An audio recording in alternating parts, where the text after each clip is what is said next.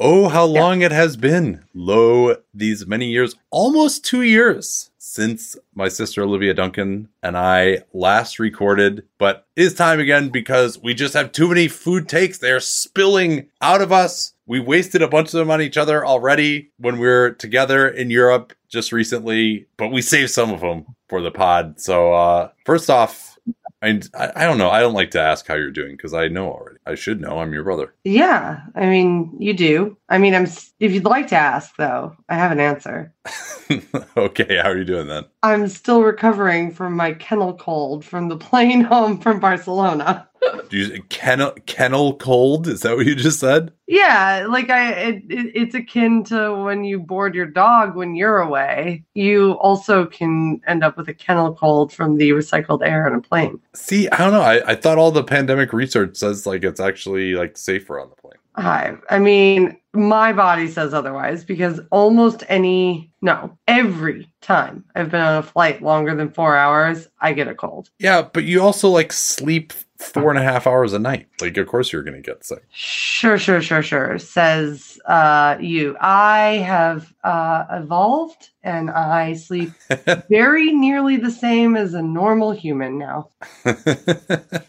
I wish I didn't need to actually sleep 8 hours. It's very annoying. People on the East Coast think I'm lazy because I never record earlier than 9 a.m. Pacific time. But I'm like, I'm sorry. I'm up watching basketball games. I go to bed at 1 o'clock. Like, I need to sleep 8 hours. Like, I'm not gonna, like, I won't be good on whatever I need to be doing. Wow. Okay, so you had another trip to Europe this summer, went to Paris and Porto. For those who didn't know, I just had my absolute dream vacation. We took the baby. We went to Copenhagen for 2.5 weeks. We were in Paris for 10 days. And then we spent 40 days in Barcelona with a brief detour to Austria to meet up with my buddy who's serving in the military in Germany. So we were there for a long time. I got takes on Europe. I'm sure you do too. What did you think of these cities that you're in? I mean, whatever stood out to you, go ahead. Well, kind of the usual take is how amazingly old they are compared to almost any city in the U.S. Are you talking about the people? Yeah. The people, I would say, are they probably live longer.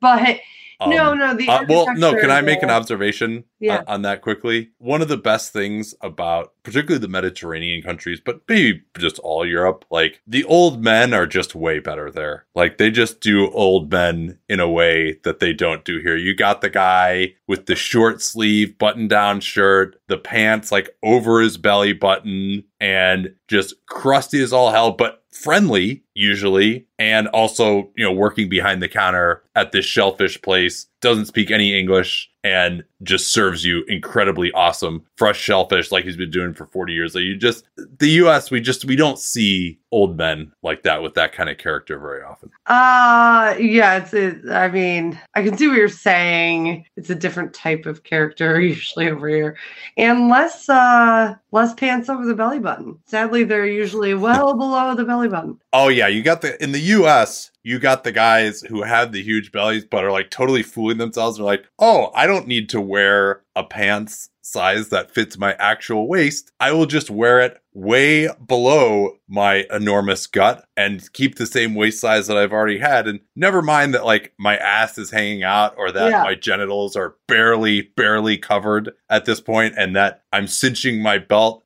like a bungee cord to barely keep my pants up. I'm fooling everybody here though. Like they can't see my belly. Well, as long as you're just lean into it, pal. Well, as long as you're standing perfectly straight up. No, I'm referring to the architecture, the infrastructure, the navigational systems.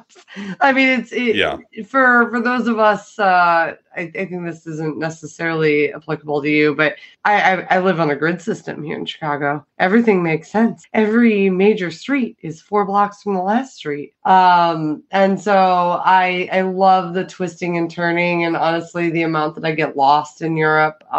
Everything is based on the water source rather than the car, That's actually kind of why I like Barcelona. It is a little bit more gritty.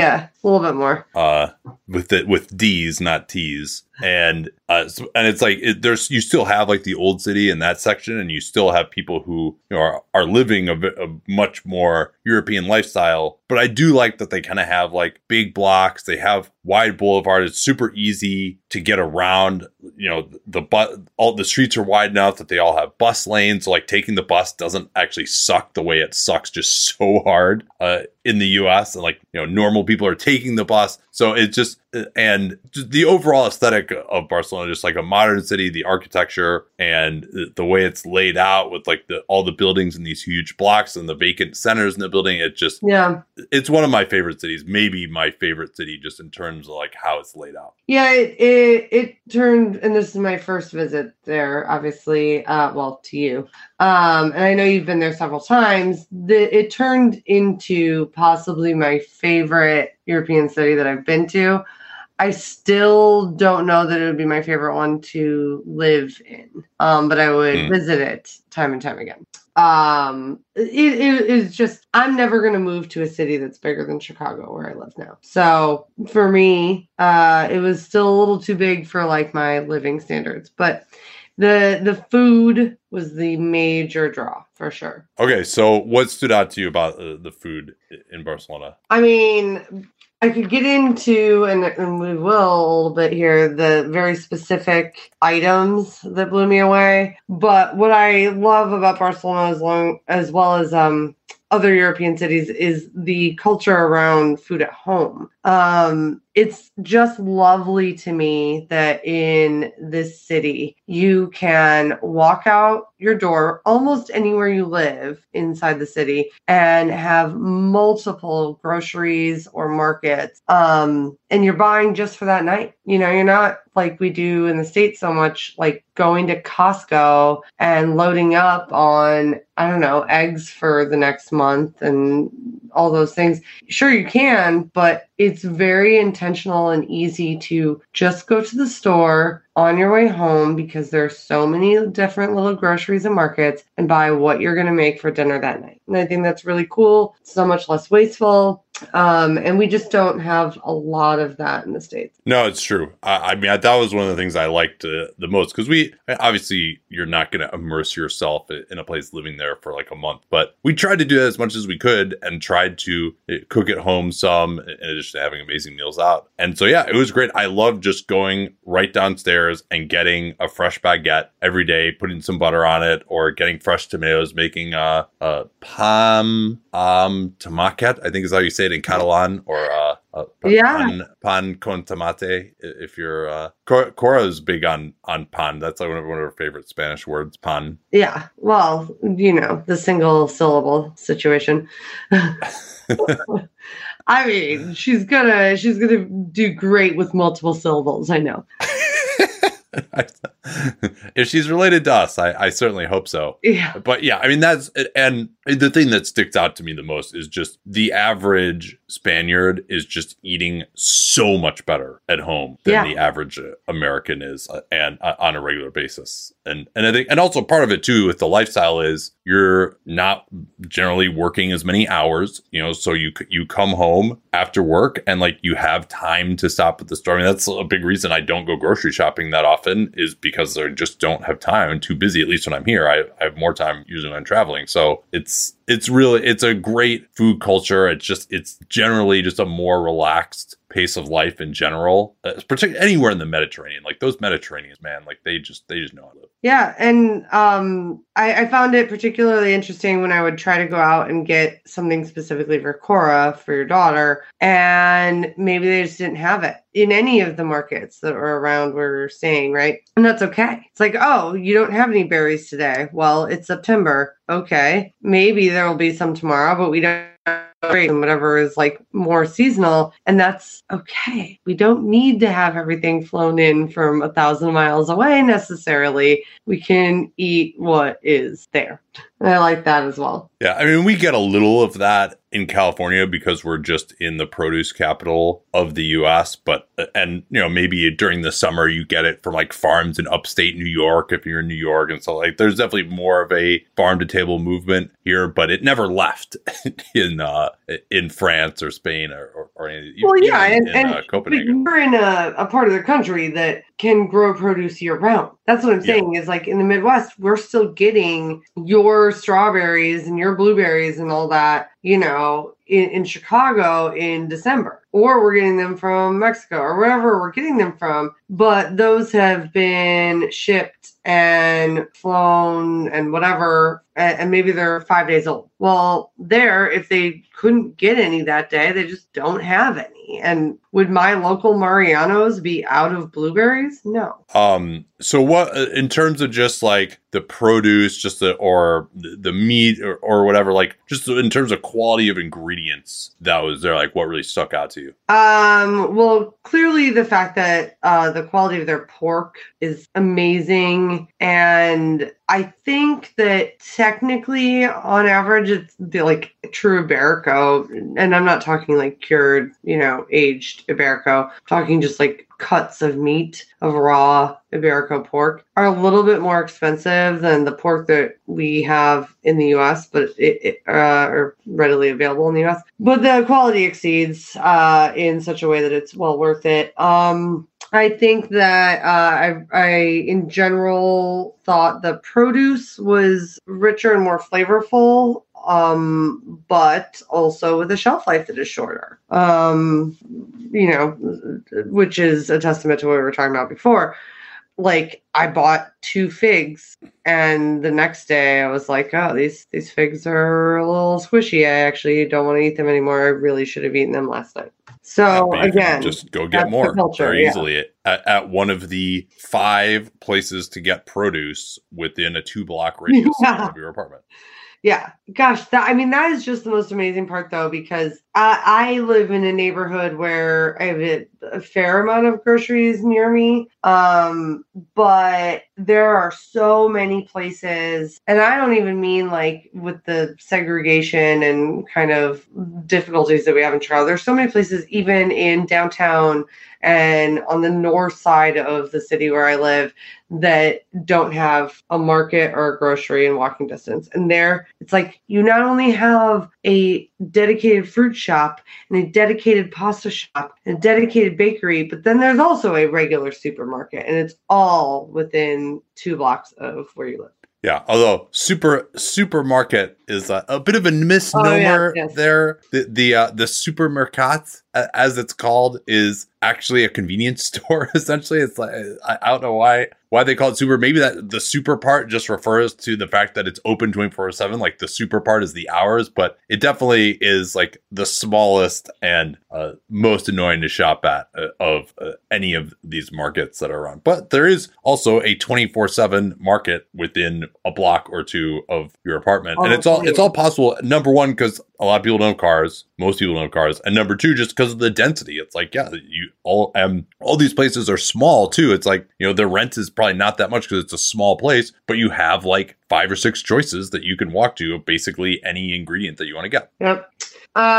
So speaking of that, tell me, what do you think is the best food there compared to here? Like, and I'm not talking in restaurants, like what you can purchase at the store. And the shellfish is amazing. I mean, there's just certain things you can't even really get over here are just very common, very easy to obtain. Your red prawns, your langoustines, you just don't really see those at most places in the U.S. And even like, your kind of bigger markets, like there's a market in the bottom of this huge department store that we went to a few times called El Corte Inglés. And so I bought one of those big carts that you just like carry along behind you, the grocery carts that like basically no one in this country knows what it is unless you live in New York. And so we go there, and even there they have just like all this awesome fresh fish just sitting out there on ice, all this great hamoni beer. I mean, that the cured meats, obviously cured pork is going to be up there. The cheeses are going to be up there as well. And yeah, the produce, the tomatoes, that was another thing that I just was like wowed by how good the tomatoes are there. You were very much there during tomato season. I remember you saying, "Oh, tomato season is over" by the time I got there, and it was not over. Someone told me that. I don't know. Well, sure. Mid-September, I guess, could be considered the end of tomato season in Barcelona, but no way, man. The tomatoes were still impeccable. I mean, tomato season's over here now in Chicago, but I still have a bunch growing out back. So outside of that amazing dinner party that you threw, what would you say was your best food experience? I guess we could just say in Barcelona for now. I think this is trending long enough. We'll probably have to talk about some of the other city show. Yeah, I would guess so. Best food experience there. I mean, there's a couple, but man, rolling that like tiny cellophane thin pancetta around that weird little, what do we call that shape of the cracker? It's like a. I mean, it's shaped like a torpedo. A tiny baguette, but it's a cracker. Yeah. Well, that just paper thin pancetta around that crunch, man, cannot beat it. Yeah, spending the time back there was just really cool for me because I haven't experienced. Well, do you want to just explain what that whole thing was? So Nate has an amazing friend in a gentleman named Alejandro, or Alex, if you will, who, what is it, Ab Origins? Yeah. I mean, if you're going to Barcelona, just look up Alex with Ab Origins. I'll put a link to it in the show notes. But we've done stuff with him 3 times now. He's unbelievable. He knows everyone in the town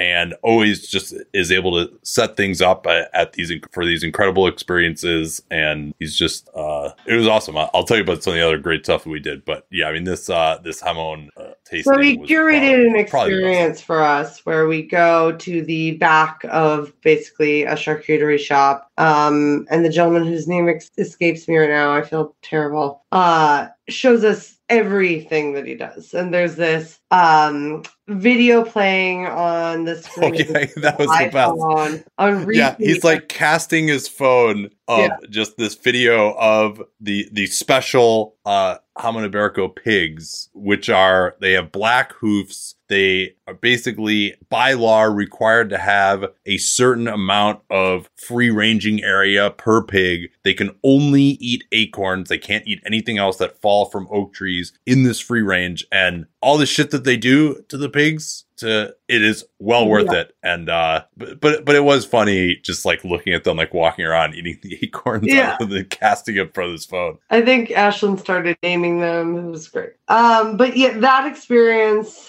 was really, really up there. I obviously enjoyed a lot of like the kinds of foods that I don't normally eat. I love sea snails. The part of the sort of Garocha tour that you missed out on was a bummer for you. But we ate lunch at an amazing restaurant where we had this like tuna and tomato dish that was so simple. And it just really inspired me to, I guess, adulterate my food a little bit less in the coming months. I'll forget about it and start adding cream and butter to everything again. But I'm gonna try to follow the lead of these really simple meals I had.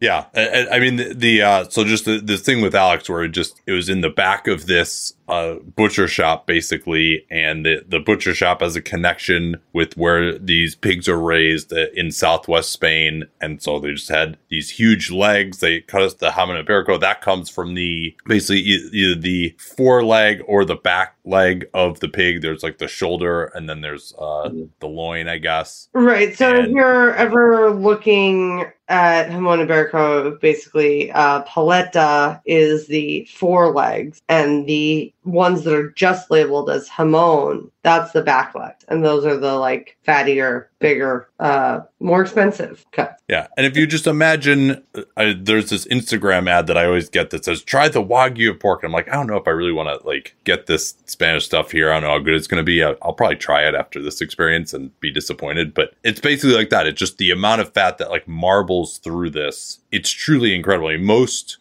cured meats are really dry, but this still, despite being cured, has just this incredible fat that goes through it, and like it's almost glistening glistening, even though it's a dried, cured meat. Yeah, what I was well, this is something that I had not known previous to that experience, was that it's very important how they slice off the outside of the fat, because technically that is rancid and inedible. And so they have to be like very clean about it. And yet still there's so much fat in there, even with all that they trim off.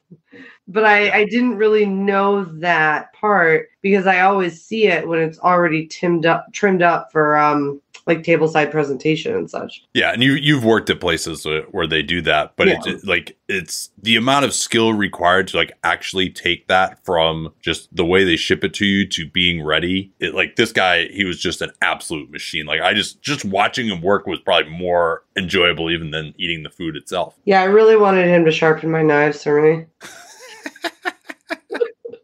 I mean, so actually, I tried anyone to sharpen my knives for me. So yeah, I mean, we tried everything that they make from the Iberico, including chorizo, which is easily like the best dried chorizo that I've ever had in my life, the best cured chorizo that I've ever had, and that pancetta, which was basically, it was all white with like one tiny strip of, I don't know what you would call the non-fat part. The muscle, usually. Yeah, but it was almost just like you spread butter on this little cracker. Like that's kind of what it tasted like. Like that was probably, I agree with you, that might have been the best thing that we had. That was, and then he cooked up some pork chops for us as well out of that. Yeah, the lomo, that was so delectable. I mean, I guess the reason that one was so significant is how simple. I mean, he did nothing to anything that he served us, you know? Well, you don't even have to put any oil in the pan. You just threw it on there and cooked it. Yeah, a little salt, and that was it. And that was what really inspired me to kind of continue to try to emulate in my own cooking. Any other like experiences that really stood out? Besides finding the kittens under the bench at the cheese place? I mean, I could not be stopped. I think that on like being in that, this is another Alex experience, but being in that like just kind of German style pub in Barcelona, having the okay, so he said that the Lomo sandwich was the one that was going to impress both me and Eric, my husband. Oh, this is the Frankfurter place, right? Right. At like the very last place. But it was the sausage one that was just amazing. And my favorite thing is that Alex said, "What kind of cheese? I don't know. We don't care. It melts." It's that supposedly sopping up your drunken night type sandwich. Unfortunately, none of us were drunk, and instead all very full. But it was so delicious that we scarfed it down anyway. And that type of stuff, I don't know that I would have ever gone into that place or known without a local telling me, hey, this, you got to check this out. Because even in my sort of quest to find the thing that is not touristy everywhere I go, I don't know if I would have believed that. Oh, go get yourself a Frankfurter in Barcelona. I would have said, that doesn't sound right. That was quite excellent. One of the other things that I just love is sopressata, and that's just incredible stuff. You like really that's your jam. Yeah, spreadable sausage. You can just have it like kind of plain with honey. If you heat it up a little bit, it has just this incredible grease to it. What do they put in there? Paprika, right? Well, yes. I am more familiar with Nduja usually. I mean, because just having more experience working with Italian foods. But I think in Spain, it's very paprika heavy. There's probably got to be some sort of like baking spice in it. Maybe not, but I get a sense of that from it. But yeah, it's just like really loose, not, it's a spreadable sausage, basically. Yeah. Well, it's not aged to the point where, right, exactly. Yeah. It's delicious. It's like if pate were good. All right, give me, let's rapid fire this because we got some other topics that we got to hit on. Okay. Other contenders for just like the best food that you ate. The like kind of cured fish platter at what was it called? Pebrots, Los Pebrots. I'm an ass. Oh yeah, that was a great find by you. That place was incredible. God, why can't I think of the full name of it right now? Dos Pebrots. Dos Pebrots. Yeah. Clearly. That was one of my favorite things. Just, I love a good comparison spread, and eating all of those cured fish next to each other was amazing. The mackerel, the bonito, what else was on there? Tuna, obviously. Anyway, that was one of my favorite things. I really loved the duck paella that you brought us to. Oh yeah, that was La Paella de Sue. That was actually, it seemed like a very old school kind of place. It actually only opened in 2019. It's just we definitely decoration. Yeah, we definitely horrified a number of proprietors with the amount of food that we ordered, and none more so than there, because we wanted to try them all, but they won't. I mean, if you've had paella, it's just this huge pan, and so they won't give it to you in less than like basically a serving for 2 people. And there are 3 of us, and we ordered 3 paellas plus like some appetizers. And yeah, we took some home. They're still kind of wrapping their minds around the idea of like taking food home. Yeah, but one thing I will say, and since we're going back and forth here, the number of times, not only in Spain, but in all of Europe this summer, that I took things to go, nobody ever just brought me a box. It was always packaged for me, which I thought was interesting, because in the States, we think of our hospitality industry as sort of being a little bit more giving and bending over backwards more for their customers. But in this case, I think in the US, I very often am just handed a box and I package it up, which is totally fine. But nobody even ever asked there, or even... Yeah, you shouldn't eat at Chili's as often as you do. Oh, sure. Hey, I haven't eaten at Chili's in a while, but I'm sure Eric will take me back there soon. Or what's the one that he really likes? Like Quaker State and Lube? Oh, yeah, for sure. The chain is named after a motor oil, but I swear this is going to be really good. No, I mean, I'm not even joking. Even in some of the best rated restaurants in Chicago, they just, bring you a box. And I'm not offended by it. Is that maybe a relic of the pandemic? It became more commonplace, but have never been offered an empty box in Europe at all. They wrap it up for you. They bring you a bag. And I thought that is cool. I mean, you say that takeaway and bringing leftovers home isn't as common there, but they clearly know how to handle it when it is the case. Well, so apparently during this is what Alex was telling me, before the pandemic, they're very anti taking food home. And I mean, part of maybe just the culture of like not wasting as much food. You'd think, I mean, I guess it's just like you never order more than you can eat is kind of more what it is than it yeah. is. Like, and then they see you come in and they're like, yes, we will definitely give you a box because you ordered so much food. Take it home. But apparently that was really like in Spain as well was a big problem. And then it became actually a law that you have to do it to avoid food waste, essentially. But in Copenhagen, they would not give you a takeout box. Oh. Like this one time, like I asked her, I didn't realize this at first. We went to this really nice Italian restaurant called Based. I don't know how you pronounce the A that is like, kind of back to back with the E. But I believe there was this amazing burrata, and we're like, what's that? I said, I believe you're accurate. So there's this amazing burrata, and we had this big tasting menu. We ordered a ton of stuff. We're like, all right, we're going to take this home. And they were like, what? I don't understand. And then they just brought me like I don't even know what the container was. Like they didn't have any takeout containers. They found something, and then they just put a piece of saran wrap over it and handed it to me after like they kind of looked at each other like, what the hell was it like this leftover idiot? Tin can? What do you mean? What kind of packaging was this? It was some sort of like cardboard thing, but it didn't have a top, so they just put saran wrap over it. And so that was the last time I asked for to bring my food home in Copenhagen. But I wasn't gonna order less. Like I wanted to try everything. Sometimes you just don't know how big the portions are gonna be. Like you're going to over order a little bit. I will eat it if I bring it home for sure. Yeah. But they just they wouldn't do it. I would ask a few times, but I tried to be like, okay, okay, like, I realize that you guys don't really like to do this, but like, would it be possible if it's at all like out of the, because everyone there speaks English too in Copenhagen. So it's like, is this at all like out of like what you would normally do? And they would stare at me blank and open mouths, and I'd be like, just forget it. It's okay.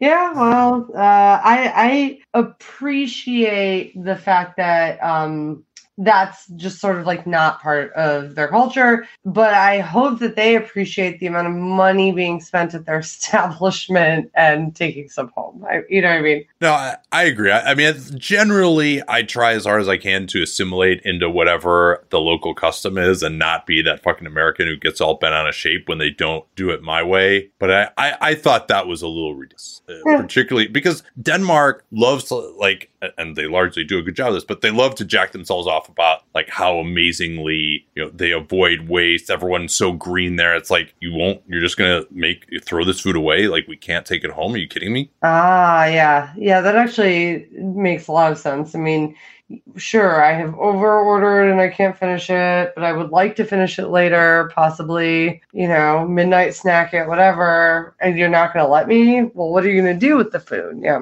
Yeah, and now, to be clear, I loved Copenhagen. We'll talk about that probably on another episode, but that was just the one thing that I just like, and it was a great city, very kid-friendly. We had a wonderful time there. Would love to go back, but that one thing I was like, this really doesn't make any sense. It's just as bad as us having all these guns, basically. Right? Basically.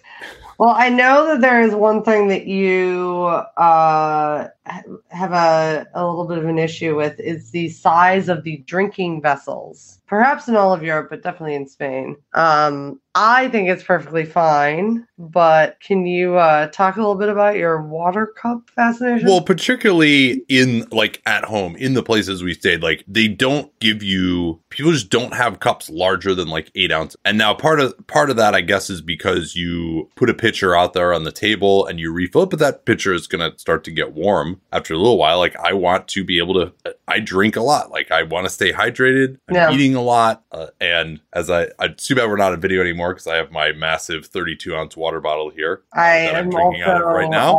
I also have a 32-ounce insulated cup next to me of water. Yeah, but and now at the restaurant, a lot of times, because they won't serve you tap water, obviously, anywhere in Europe, right? Which is my annoyance. Yeah, I mean, so is it that you have to pay more? No. Well, I mean the cost of the water is sort of negligible in the way that I'm dining out. No big deal. But again, are we being sustainable in serving everybody out of these bottles that, have to be recycled and, I don't know, gone through whatever number of steps of like carbon footprint in their logistics and transportation back to whatever? It's ridiculous to me. Pour me a refillable vessel of water. Your water is safe to drink. I will drink it. Why does everything have to be a sealed screw cap, sparkling or still situation? Yeah, I guess I probably, just in terms of like my experience, I think I would say I probably actually prefer it, because a lot of times I'm only drinking water and I almost feel bad that I'm only drinking water and not paying for a drink, particularly because that's where restaurants make a lot of their profit margin. So at least if I'm getting the agua con gas and the agua sin gas, yeah, it's not called just water. It's called water without gas. That's how you order just a regular water, which is hilarious to me. But I still enjoy it. I like saying sin. That's one of my favorite Spanish words. But yeah, it's just like, I like just having it there on the table and I can refill it at any time. Like now, if you run out, you have to order more, but usually they'll ask you, like those service is pretty good there, or they'll even put it in one of those wine chilling buckets right next to the table as well to keep it cold. But I just like the ability. I would much rather just fill my own water than have to wait for someone to do it. And because I'm drinking it often enough that it's like either they're not filling enough or they're almost obtrusive in like, if they're checking often enough, like they're almost like visiting the table too often just for like, the ambiance table. Well, I understand your point. That would be absolutely possible with a carafe of water from the faucet. But the faucet isn't like, filtered enough or whatever. And they do make money off of it too. Like that's, and I think it's especially because I would say most of the restaurants, would you agree with me that most of them were a little bit less staffed than the US or no? Most of them, yes. So I mean that just saves a lot. Like there weren't like like a lot of restaurants will have like bussers. Like they don't really have that there that I experienced. Right, there wasn't like that kind of division of labor. It seemed like everyone was just sort of like jack of all trades, going to all the tables. There wasn't like the food runner and the waiter. Really high end. Some of the really high end places definitely had a division of labor, but you are absolutely right. And you know what though? It reminded me of a couple of places that I worked at that very specifically their community like mantra or their goals was to have everybody on the same team, nobody's beneath, blah, blah, blah, blah. And it would seem like they're all at the same level, but maybe there really was a division of labor. Everybody was very helpful. It wasn't our server never cleared plates and a server of another table never cleared a plate from they did. They just helped each other. And that was better than most places in the U.S. Yeah. They weren't like just trying to knock plates of food out of each other's hands so they could like get a leg up on each other, like you were telling me about the restaurant you worked at. Yeah. That was that's a story for another time. But yes, no, it is. Yeah, that could be its own episode of like what it was like, what it's like working in like a fine dining place. But right. Anyway, I agree though that the slightly less staff, except for like we had one or two Michelin starred meals, and they had clearly like some staff just sort of standing in the wings waiting for stuff to happen, which is just very fine dining.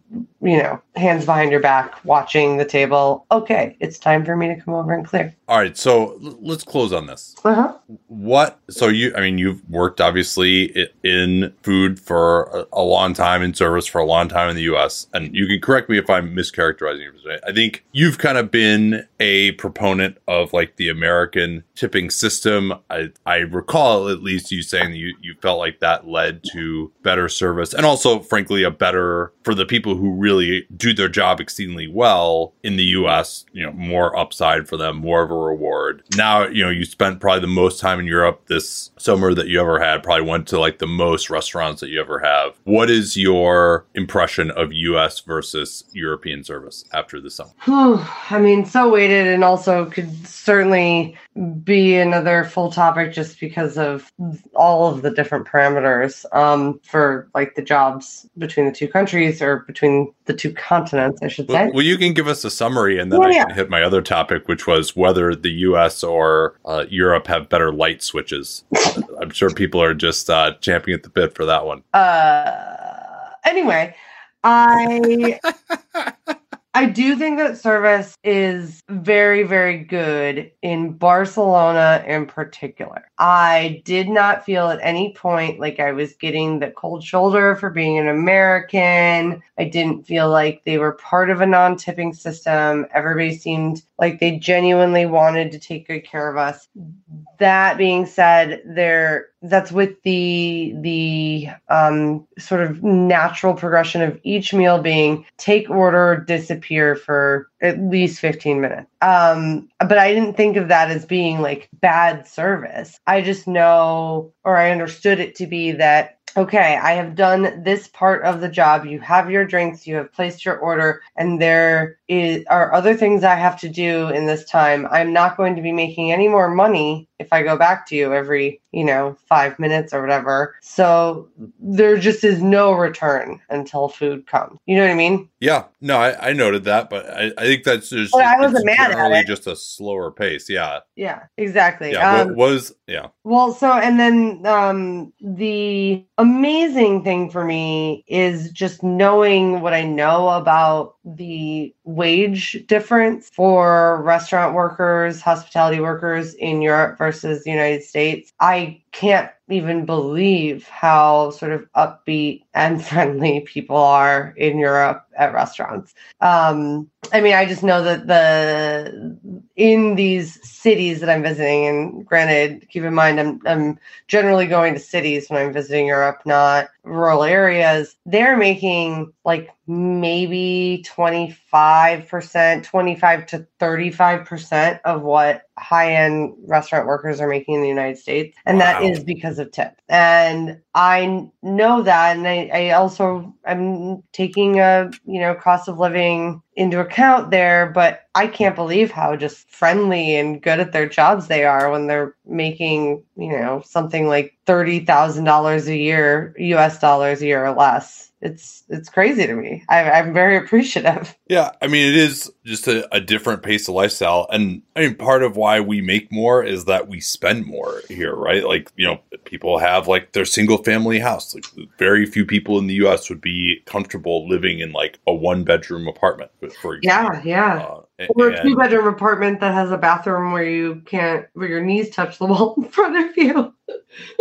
Yeah. Or because, and if you are living someplace where you have a 1-bedroom apartment, then it's like New York, and that 1-bedroom apartment costs you like $3,600 a month or something. Yeah. And even then you don't have a car either. Like, then you don't have to have a car there. You take public transit everywhere, and you don't generally have to work as hard. Like they're not open for as long, right? Like they open at 8:00. Like you can't get a reservation before 8, and like the last reservation is 10.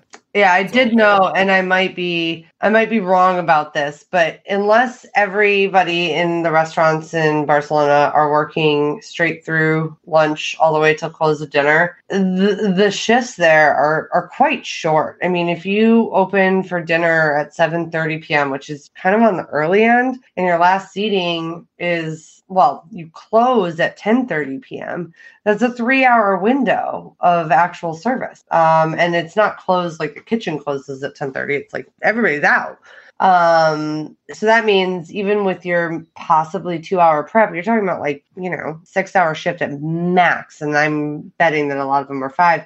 That's not so bad, quality of life, but they're making less money. And I tipped everywhere in Barcelona. I still tip 20+%. I don't think everybody does that. And the difference is in the US, at least half of your salary is made by tips. No, definitely. Okay, let's do one more thing here. I'm gonna just throw out a few items. It's overall in Europe. I don't know if this even is food related, but of just certain things that I thought I want to just compare them between the US and Europe and maybe Barcelona specifically. Spain, I got to give you some big demerits. You got to work on your phone etiquette. There are so many people just like out loud, video calls, notifications blowing up on your phone. Like one night when Ashlyn was sick, there was this great old school Michelin star restaurant that was basically right across the street from our apartment called Via Veneto. And, just been open since the 60s. It's kind of like a classic institution. And I go in there and I'm eating, and like this guy's phone is just like blowing up at the table next to me. And like no one is doing anything. Like I was just like, I even asked the waiter, like, hey, would it be possible maybe to mention something to this guy? I feel like maybe I'm wrong about this, but like in the US, they would not tolerate that at a place, especially like an old school, kind of like white jacket type of place. Like this guy's phone is just like going off as he's like getting WhatsApp notification after WhatsApp notification every 15 seconds for the entire meal. And like no one seemed to like stop him or care. I was appalled. I was absolutely appalled. And I probably it wouldn't have bothered me probably as much if I hadn't been dining by myself. So I was like more attuned to it, but still it's just, and like there are tons of times when people just like take video calls at their table, like have this phone speaker out loud. I even like tried as politely as I could one time to ask these people to like, put some headphones on or like go outside. And she was like, whoa, what's the difference? Like you're having a conversation here. We're having a conversation. I'm like, dude, you're blasting your tinny ass phone speaker right next to this. And this is like, we're crammed in there. We're 5 inches away from their table at the next table. Like you're blasting this phone speaker. No, it is not the same as having a conversation with your dinner mate to be on a fucking video call at the table in a nice restaurant. Absolutely not. No, it is certainly not. I saw that everywhere too. It never bothered me in the same way.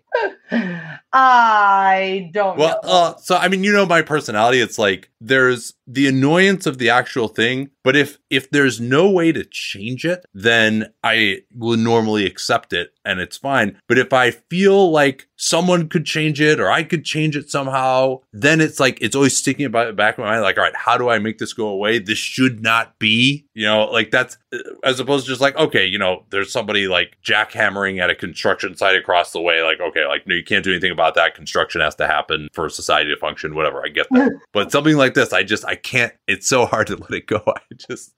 I don't think you've let it go. For sure have not. Oh man. Yeah, I noticed it. It did not at any point actually bother me. But I don't think I was in your situation. Yeah. Any sort of like little things like that you're just that stuck out to you that you could think of? Well, weirdly, you'll probably find this interesting because I still smoke cigarettes, but I do not like the allowance of smoking at the outdoor tables. It does bug me. I also, and this didn't happen as much in Barcelona, but it happened in Paris a lot. I don't like that people want me so badly to stay at the table and smoke cigarettes. I smoke cigarettes, but I don't want to be sitting here while other people are enjoying drinks and food. I want to walk away. I want, to give some space between this particular bad habit and the other bad habits other people are enjoying. I don't like that. I do think that it should not be allowed. No, I agree. And it's like there's this whole thing. Oh yeah, it's so nice outside. Like everyone loves this relaxed outdoor dining style in Europe. Also, like we got completely destroyed by like the bees there a lot of the times when we sat outside as well. That's my favorite. When I was in restaurants and guests would be like, "Can you do something about these bees?" I'd be like, you have a donut in front of you. No, I cannot. And you're sitting outside, and yeah. I don't know if you heard, we have a bee crisis. So no, I'm not going to kill these bees. We need pollination. Damn it.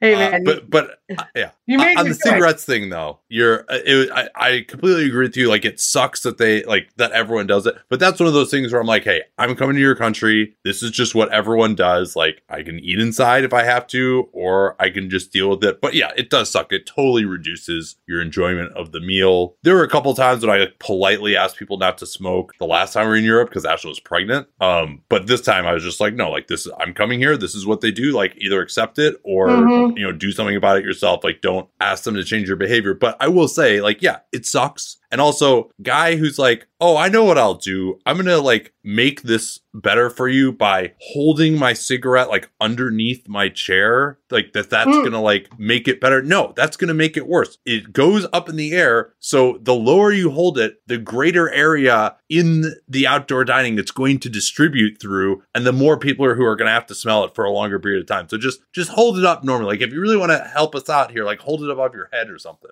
Yeah, that was always my move. But it's funny. It really was. It does bother me more that like the French people and the Spanish people would say, no, sit, stay. And I'd be like, no, I'm going to go do this in shame over here.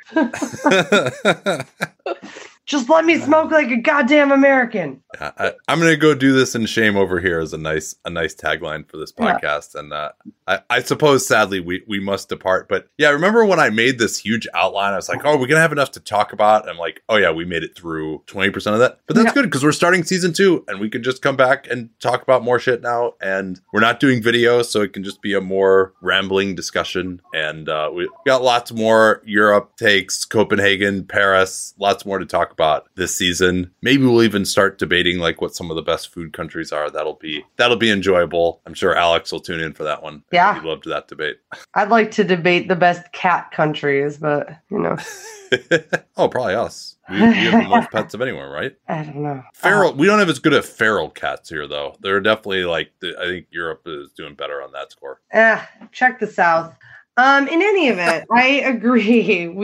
Who doesn't love a good ramble, and we can do a bunch of that. I feel like we both have enough time to ramble now. All right. Well, we don't have anything to promote. This podcast doesn't make any money, so we're just going to go. And we'll be back, hopefully on a semi-regular schedule, do 5-6 episodes here for season 2 over the next couple months. So check back. Just subscribe, search Arguing About Food in your podcast player, and we'll talk to you soon. Peace.